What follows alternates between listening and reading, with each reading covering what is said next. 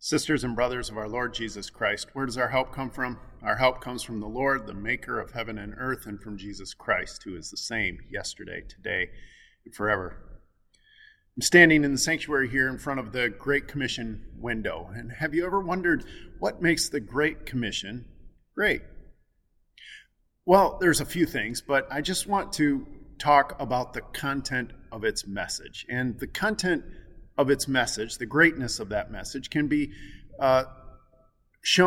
heard when we focus on that little word, all. And Jesus repeats it in the commission. For example, he starts by saying, all authority has been given to me. There he's talking about all religious authority, all political, social, all emotional, spiritual authority belongs to Jesus. And so go make disciples, he says, of all the nations. That's the whole world. That's pretty great. By teaching them all that I have commanded you.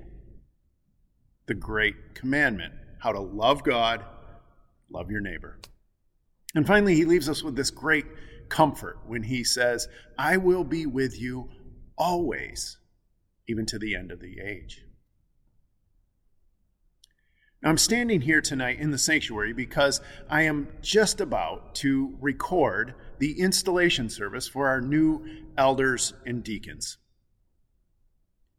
And I wanted to do that in front of this Great Commission window as a reminder that they are God's gift to the church to help us participate in this mission of God. And when I look at this window, I always see these hands outstretched, palms up, and I think of the church. I think of elders and deacons and pastors and church members. They are God's gift, elders and deacons, to the church. And on Sunday, you will hear me charge them to serve the church by using their hands.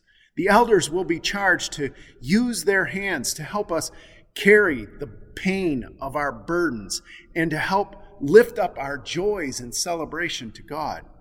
The deacons will be charged on Sunday to use their hands to gather our gifts and to distribute them with compassion and love and grace to people who are in need.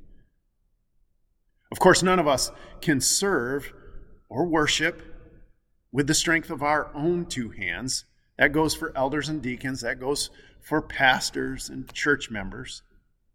And that's why near the top of the window, you may recall that you saw a picture of it earlier this week in Peter's devotional. There's a depiction of Jesus' hands, palms up, outstretched, pointed down towards his church on earth, as if Jesus is pouring out all of his authority and all of his love and all of his grace and all of his spirit as a gift to his church.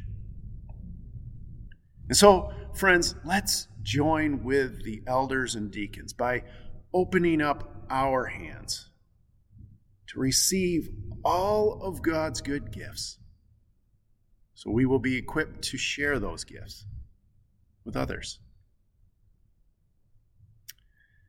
And now may the peace of Christ go with you wherever you may be. May he guide you through the wilderness and protect you in the storm. May he fill you with thanksgiving at the wonders he has shown you, and may he bring us all home rejoicing face to face again once more. Go in peace.